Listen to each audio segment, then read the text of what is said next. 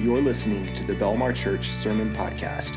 For more information about Belmar or to see our upcoming events, visit belmarchurch.com. Happy 2024. You've come to church every Sunday this year so far. So, good job. Unless you're watching on the live stream, then you've missed no, I'm just kidding. You're joining us online, so we appreciate that as well. We're beginning a new series this week and going through the Gospel of Mark. And I want to let you know a couple of things about the way we're going to do that. One is we're going to move pretty quickly through this book. And so we are going to skip sections of Scripture and preach through certain other sections of Scripture, not because certain sections are more important than others. I want you to understand that. As just this first chapter, I was thinking this week, I was like, I could preach probably 5 messages out of this chapter. But in praying about it, thinking about it, and then planning the year, I want to get to chapter 16, and I don't want to spoil it, but that's the resurrection at Easter. So we've got to move quick. I'm just telling you where we're going, okay? The Gospel of Mark is interesting because it is one of the 4 Gospels, right? Matthew, Mark, Luke, and John all tell the story of Jesus. But they were written by different men, and they had different audiences. The Gospel of John was written by the Apostle John, but it was written late in John's life. And he writes to the church, and he's writing affirming and reaffirming the deity of Jesus Christ, that Jesus was God.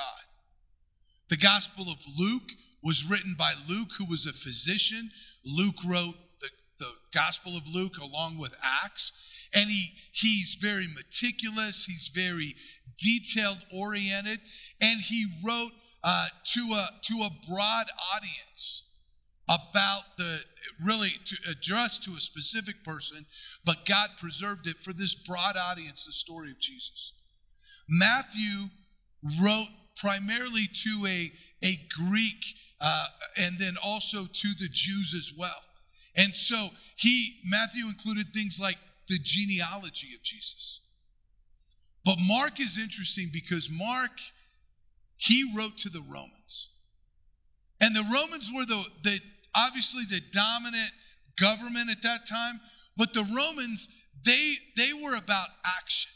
They built roads and they fought wars and they did things. They would take philosophy from other places. They adopted a lot of the Greeks' philosophy, but the Romans were about doing. And so when we come to Mark chapter 1, Mark skips over the birth of Christ, the genealogy of Christ. There's no wise men in Mark.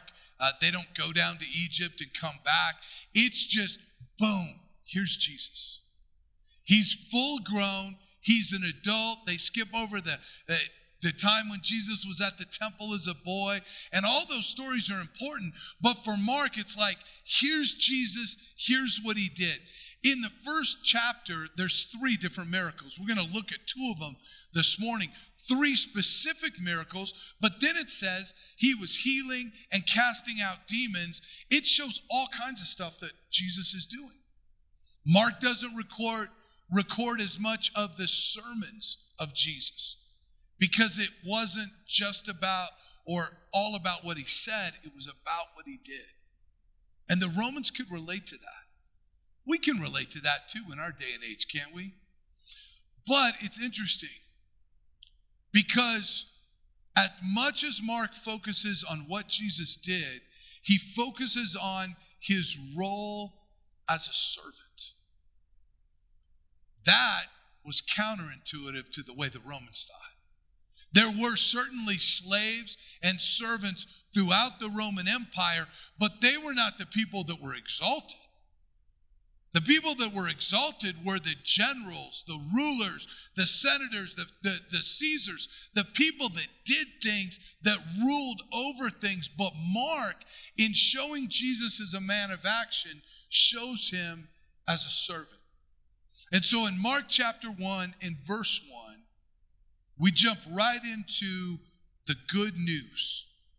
This is, Mark 1:1, the good news about Jesus, the Messiah, the Son of God. When we talk about gospel, that word literally means good news. Later in verse 14, we hear the gospel of Jesus. Mark chapter 1 and verse 14, it says, later on, after John was arrested. So between verse 1 and verse 14, we're introduced to John the Baptist. We have the baptism of Jesus. We have the prophecies that show John is the forerunner and Jesus is the Messiah. Again, Mark is just going through these things quickly. And then it says, after John was arrested. Now, between verse 13 and verse 14 might have been as much as a year. That's how quickly Mark is moving. Because we have the baptism of Jesus and his temptation in the wilderness. And then we have the arrest of John that we know eventually will end in his death. And after John was arrested, Jesus went into Galilee where he preached God's good news. The time promised by God has come at last, he announced. The kingdom of God is near. Repent of your sins and believe the good news. Again, Mark has a tendency to boil things down to us. He doesn't record these long sermons of Jesus. He said, listen, Jesus preached and this is what he preached. The kingdom's here. Hear it, repent, receive it, repent, and believe. Like, this is what's going on. This is what you've got to do. And so we have the introduction of Jesus Christ as the Messiah. The good news is here. The message of the gospel is here. And then Mark begins to record all of these things that Jesus did. In chapter 1, Jesus calls disciples. He heals Peter's mother-in-law. He draws crowds to him. But specifically this morning, we want to look at two miracles that Jesus performs in Mark chapter 1.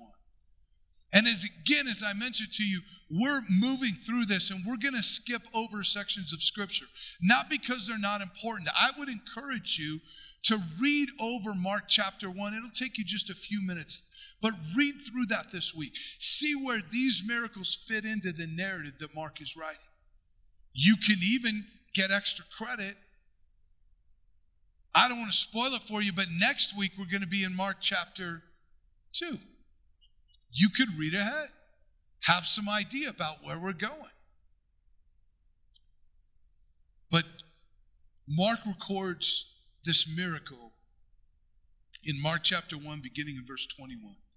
Jesus and his companions, he's now called some of his disciples to him. They went to the town of Capernaum. When the Sabbath day came, he went into the synagogue and began to teach. The people were amazed at his teaching, for he taught with real authority, quite unlike the teachers of religious law.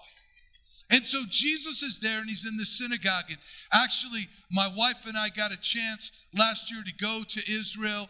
And one of the places we went to was Capernaum.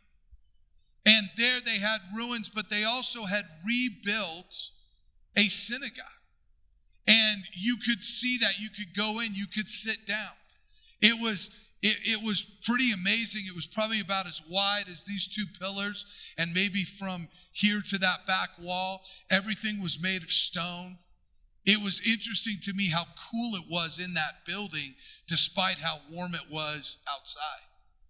It had windows way up top, and you could kind of feel the breeze, and it had stone, what I would think of as like bleachers.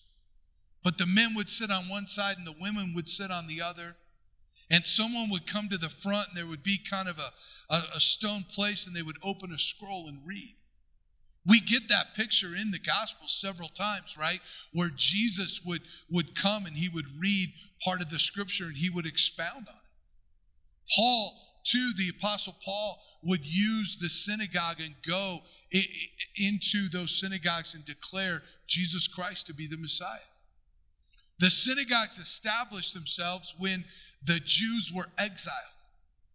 And the way it worked is if there were 10 Jewish men, then they could form a synagogue. And so it's kind of like church, but different. It's how the Jews would worship on a weekly basis, but they didn't sacrifice at the synagogue. There were several things that they didn't do that they did at the temple. But it would be a place where they would gather, where they would read Scripture. It wasn't a priest or a scribe necessarily that ruled over the synagogue, but it was a board of men. There would be like an elder, and they would have different people who would come and read and expound on the Scriptures. And so a rabbi like Jesus, it would be natural for him to come in, and they would have asked him to read the Scriptures, to talk about them. But as he did, he didn't just say old stories that other speakers always or teachers always said.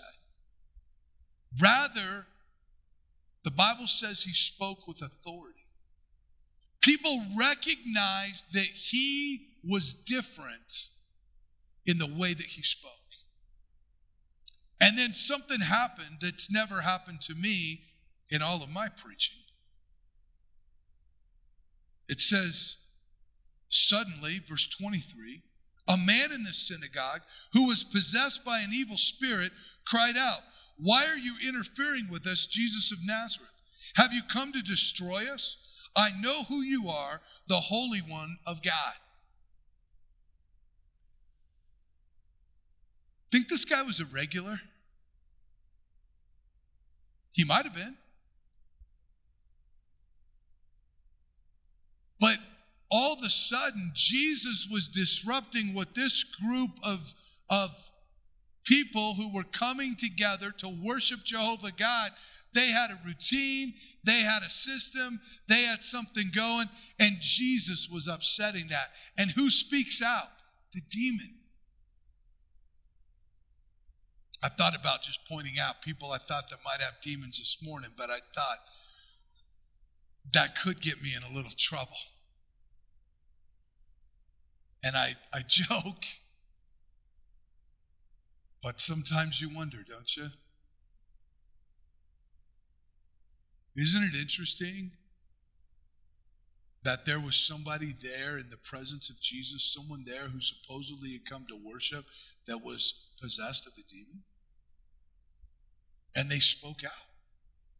And they declared, this is really the first time that, or I guess the second time, John's baptism being the other, that it's declared publicly that Jesus is the Messiah.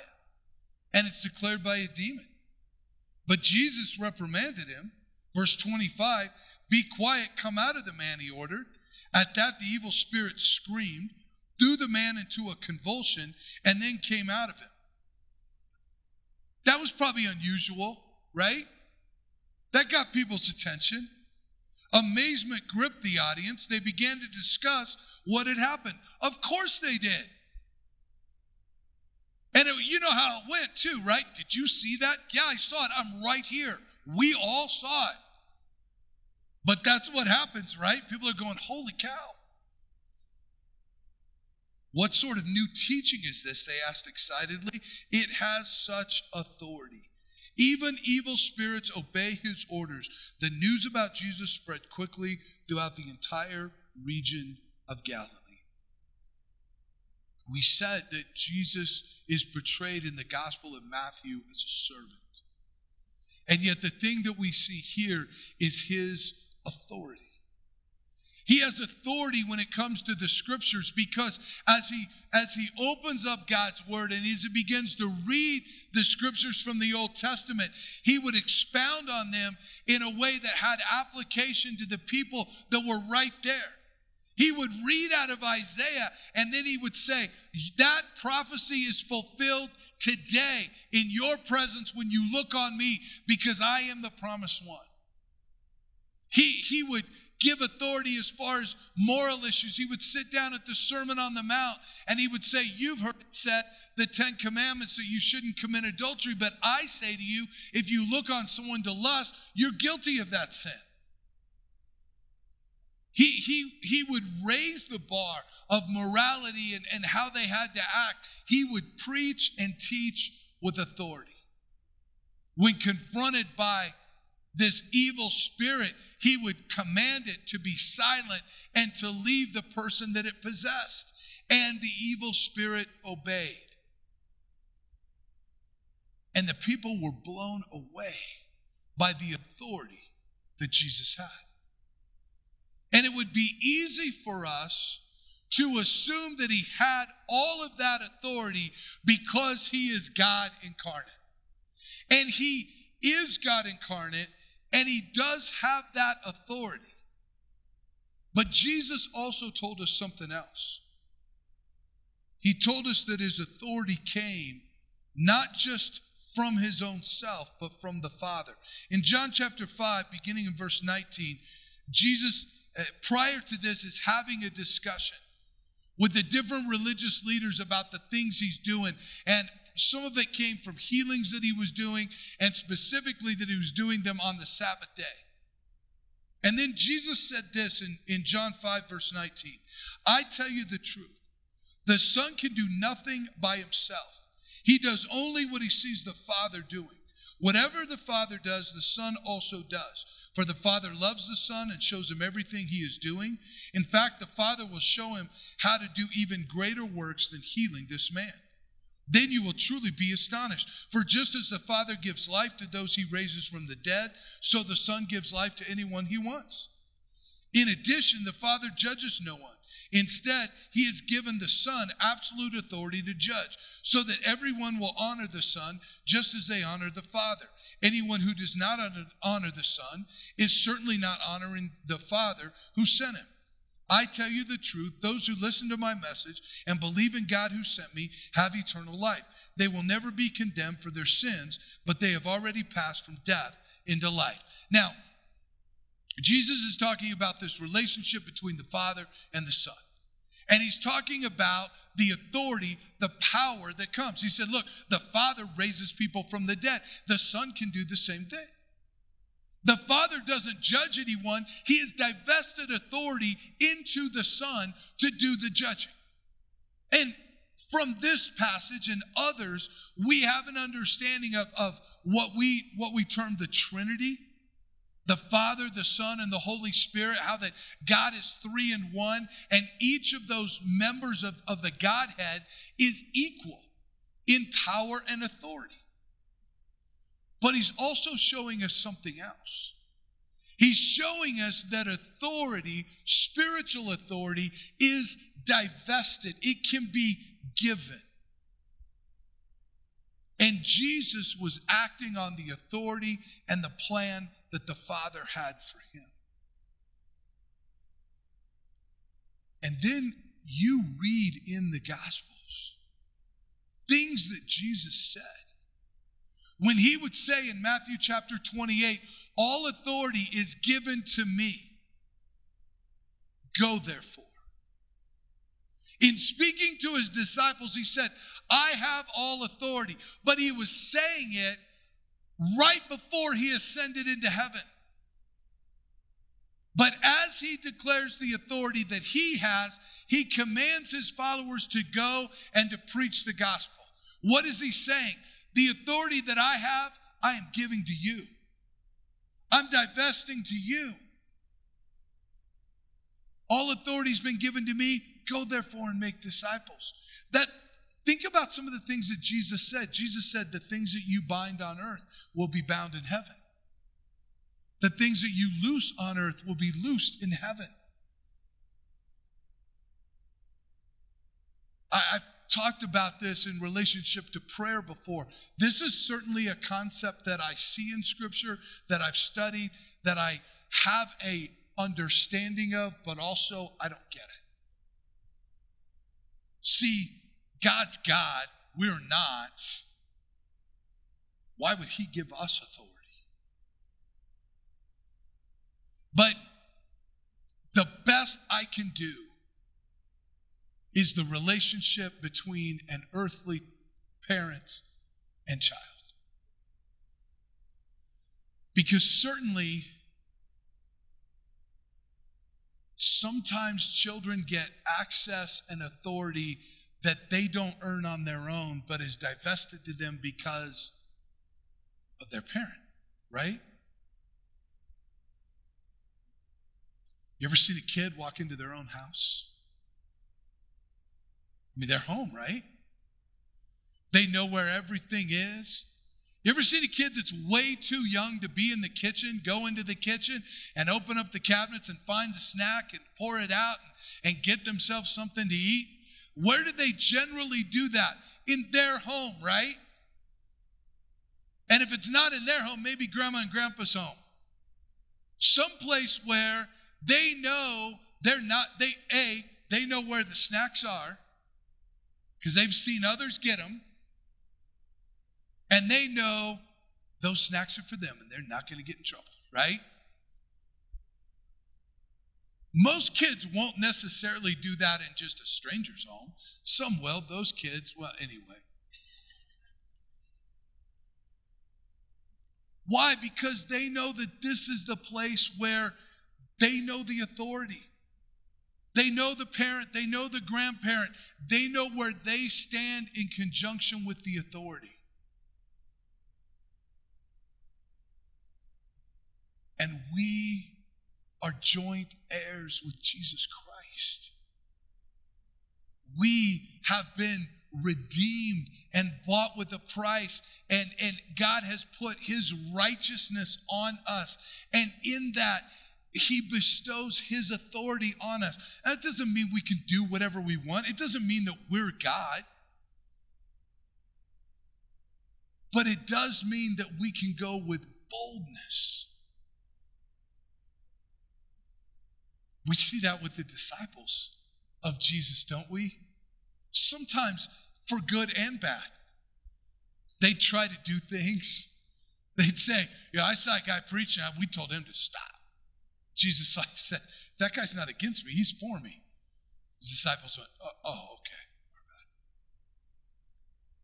Other times people brought demon-possessed people and they couldn't cast them out. And they were like, why? And Jesus said, well, that comes only by prayer and fasting. And they were like, oh, we just thought we were good enough. I guess not. But those were the failures. They did get to at times walk on the water and feed the thousands and heal the sick. Why? Because these followers of Jesus had some kind of authority on their own? No, it was authority that was divested to them. And so Jesus models this for us. I was thinking about this and in relationship to God's word. And me being a pastor. Next month, I'll celebrate 17 years at Belmar. That's a long time. I'm getting old. You don't have to clap. First of all, it's next month. Who knows if we'll get there. But hopefully, I'm glad you laughed. Some of you are like, amen. We were sitting over there. Derek was doing the welcome. I stand up to worship. It's snap, crackle, pop. My wife turns and looks at me and goes, that did not sound good. He said, think how it felt. I remember when I first came to Belmar. And I remember how most every day, certainly every Sunday, I was gripped with uncertainty about what in the world I was to do. But I understood a couple of things. I understood first, I believed beyond a shadow of a doubt that God had called me and put me here as pastor of Belmar Church. And secondly, knew from past experience and from God's word, that I could stand on the authority of Scripture and declare the truth of God's word, and I could do so through the power of the Holy Spirit, and that would affect people's lives, not because of any eloquence or any intellect that I had, but because of the power and just the living word at work through the Holy Spirit. And so I could stand in that. But I've been pastor now for almost 17 years. I've preached week after week after week. And if I'm not careful, I can think I can stand up here and know what I'm doing. I can think I know how to study and craft a sermon and say a few funny things and maybe make an impact. I'll try to, say something rather relevant and concise in a way that Jason could cut down and we could throw on Instagram. And maybe I think that's what it's about. And I might think that I would have the authority. But that's wrong. That's not going to do anything. It's true that sometimes we get experience and we get wisdom from that. But authority comes only through Jesus Christ. Our ability to do anything comes only through Him. I think of other times in my life where I really felt overwhelmed. One of those was when my wife and I brought our first child home from the hospital. I remember getting him home and kind of feeling successful about that. Just, hey, we got him here. He's still alive. But then thinking, now what? Like, now what in the world? Well, I mean, yeah, we kind of went to this little class, but I don't know anything. And I looked at my wife and I knew she knew more than me, but I wasn't convinced that she had it all figured out either. And how do you raise a kid? How do you lead a family? Well, thank God, God's word gives us insight into that. Amen? But then if we're not careful, we can go along even in that and think, oh, I kind of got this thing figured out. Life and the Lord have a way of kind of reminding us that we don't have things figured out. Amen? Make a plan, get everything situated. God will remind us sometimes who's in charge. But authority comes from Him. Here's the good news. The good news is there's authority. The thing we have to remember is it comes from Him. But Jesus spoke with authority. He commanded authority. Man, I love this passage in Mark chapter 4, and we'll get there here in a few weeks. But after Jesus calmed the storm, in Mark 4 and verse 41, it says, the disciples were absolutely terrified. Who is this man? They asked each other. And then this is what they said. Even the wind and the waves obey him. Talk about authority. Demons are silenced and cast out. Wind and waves obey what he says to do. But that he would say, I can do nothing except for as directed by the Father. And then he would tell us to go and do in his authority. Jesus spoke and he acted in authority, but he was a servant. I want to look at the last few verses of this chapter as we look at one more miracle this morning. In Mark chapter 1 and verse 40, it says this. A man with leprosy came and knelt in front of Jesus, begging to be healed. If you are willing, you can heal me and make me clean, he said. Moved with compassion, Jesus reached out and touched him. I am willing, he said, be healed. Instantly, the leprosy disappeared and the man was healed. Then Jesus sent him on his way with a stern warning. Don't tell anyone about this. Instead, go to the priest and let him examine you. Take along the offering required in the law of Moses for those who have been healed of leprosy. This will be a public testimony that you have been cleansed. But the man went and spread the word, proclaiming to everyone what had happened. As a result, large crowds soon surrounded Jesus, and he couldn't publicly enter a town anywhere. He had to stay out in the secluded places, but people from everywhere kept coming to him. A couple other things I want us to see quickly this morning. The first is this: Jesus was moved with compassion.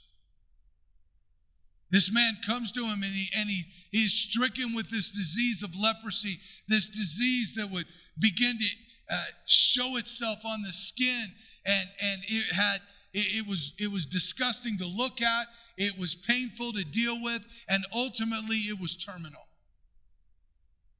A leper would be cast out. They couldn't interact with their family. Matter of fact, in the Jewish culture, they would have to proclaim anytime they were coming close to anyone, unclean, unclean. They would have to declare themselves unclean. And people would socially distance from them. They go to the other side of the street. There was places that a leper couldn't go. Most of the time, they weren't allowed to even go back to their home. And the man comes to Jesus, and he says, I know if you want to, you can heal me. And the Bible says Jesus was moved with compassion. He saw the man, and he cared about him. Jesus would say this in the Gospel of Luke: love your enemies, do good to them, lend to them without expecting to be repaid. Then your reward from heaven will be very great, and you will truly be acting as children of the Most High. For he is kind to those who are unthankful and wicked. You must be compassionate, just as your Father is compassionate. Well, I tell you, it's easy in this world to lose our compassion, isn't it?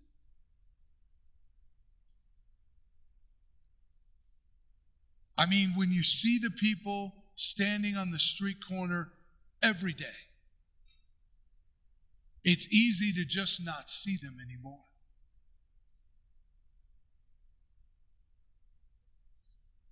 When we see people on the other side of the world doing wicked things, it's easy to lump them all together and not see them for people and have any kind of compassion on them.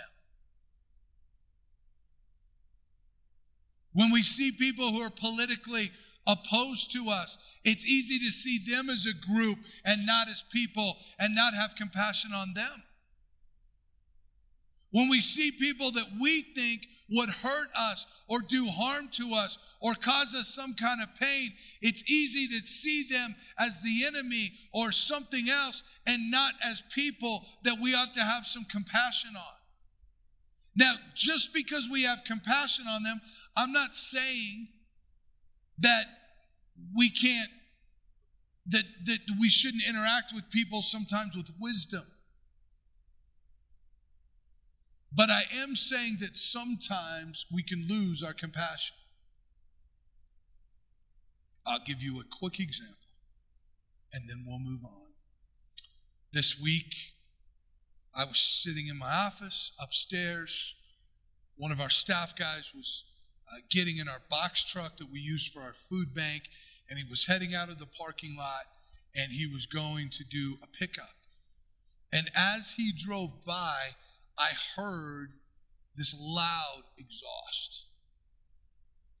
And I thought that our box truck had been vandalized again.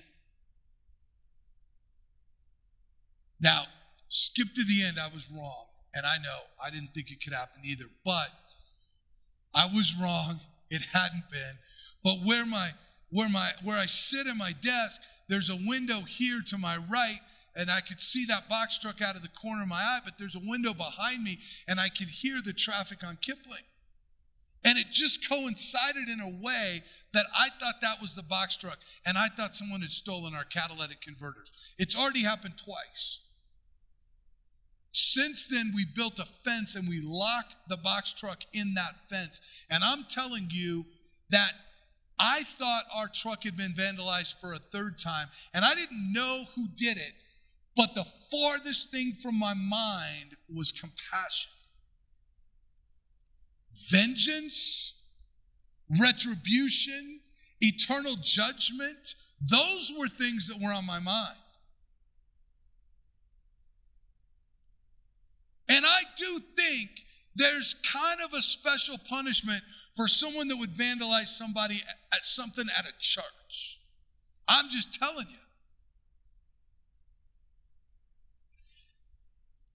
And those people that would come and crawl up under our truck and cut out those catalytic converters, and which is illegal and immoral and improper, if I found them, I would try to show some restraint physically. I would definitely try to put them under the authority of the law.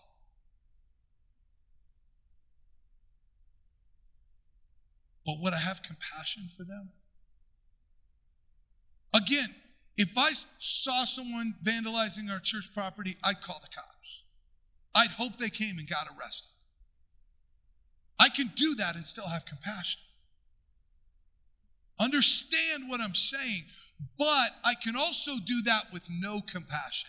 And that's not what God would have me do.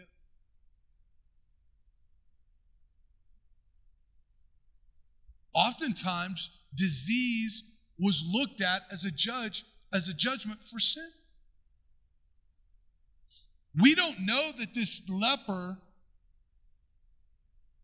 didn't have done horrible things in his life. We don't know anything about him. We just know that Jesus looked at him and had compassion. And God forbid that as followers of Jesus Christ, we would lose our compassion. But for God's grace in my life, I could be a thief. I could be a murderer. I am a sinner. It is only God's grace in my life. I'm certainly not morally superior to anyone else. And Jesus was moved with compassion. Because of time this morning, we'll not look at what Jesus instructed the man to do. He told him, he said, you need to go and do. If you have time this week, I'd encourage you to read Leviticus chapter 14. Leviticus chapter 14 is the passage of scripture that's put in there for when a person with a skin disease such as leprosy is healed. I'm guessing that that's not something that priests did every day. But Jesus told the guy to go to the priest. There's amazing symbolism there for the crucifixion of Christ. They would take two birds. One of the birds they would kill. And they would take the blood of that bird and they would sprinkle it over the person that was healed and over the other bird. And then they would take that bird who had the blood sprinkled on it and they would release it to be free. A bird who had been captured, one dies, but the other is free. There's a cedar stick and there's hyssop and there's red ribbon that is used in this ceremony. And we see how the blood is sprinkled and then the bird is set free and the blood is sprinkled on the man and he is declared, or woman, and they are declared to be healed and free from the disease. Jesus said, go do this and this will be your testimony. We're not told if the man did that or not, but what we are told is the man immediately went away and did not obey what Jesus told him to do, which was be quiet about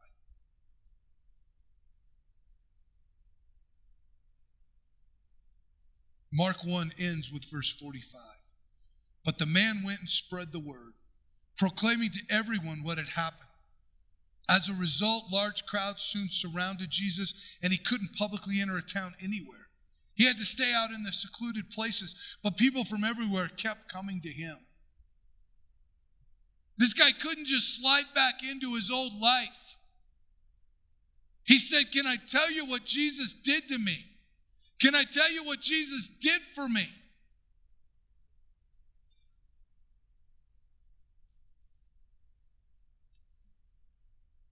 We want to be like Christ. We need to be a servant. God has given us the authority to serve him. If we want to be like Christ, we need to be compassionate. And if we've really experienced the touch of Christ in our life, how can we keep silent about it? How can we not tell others what God has done for us?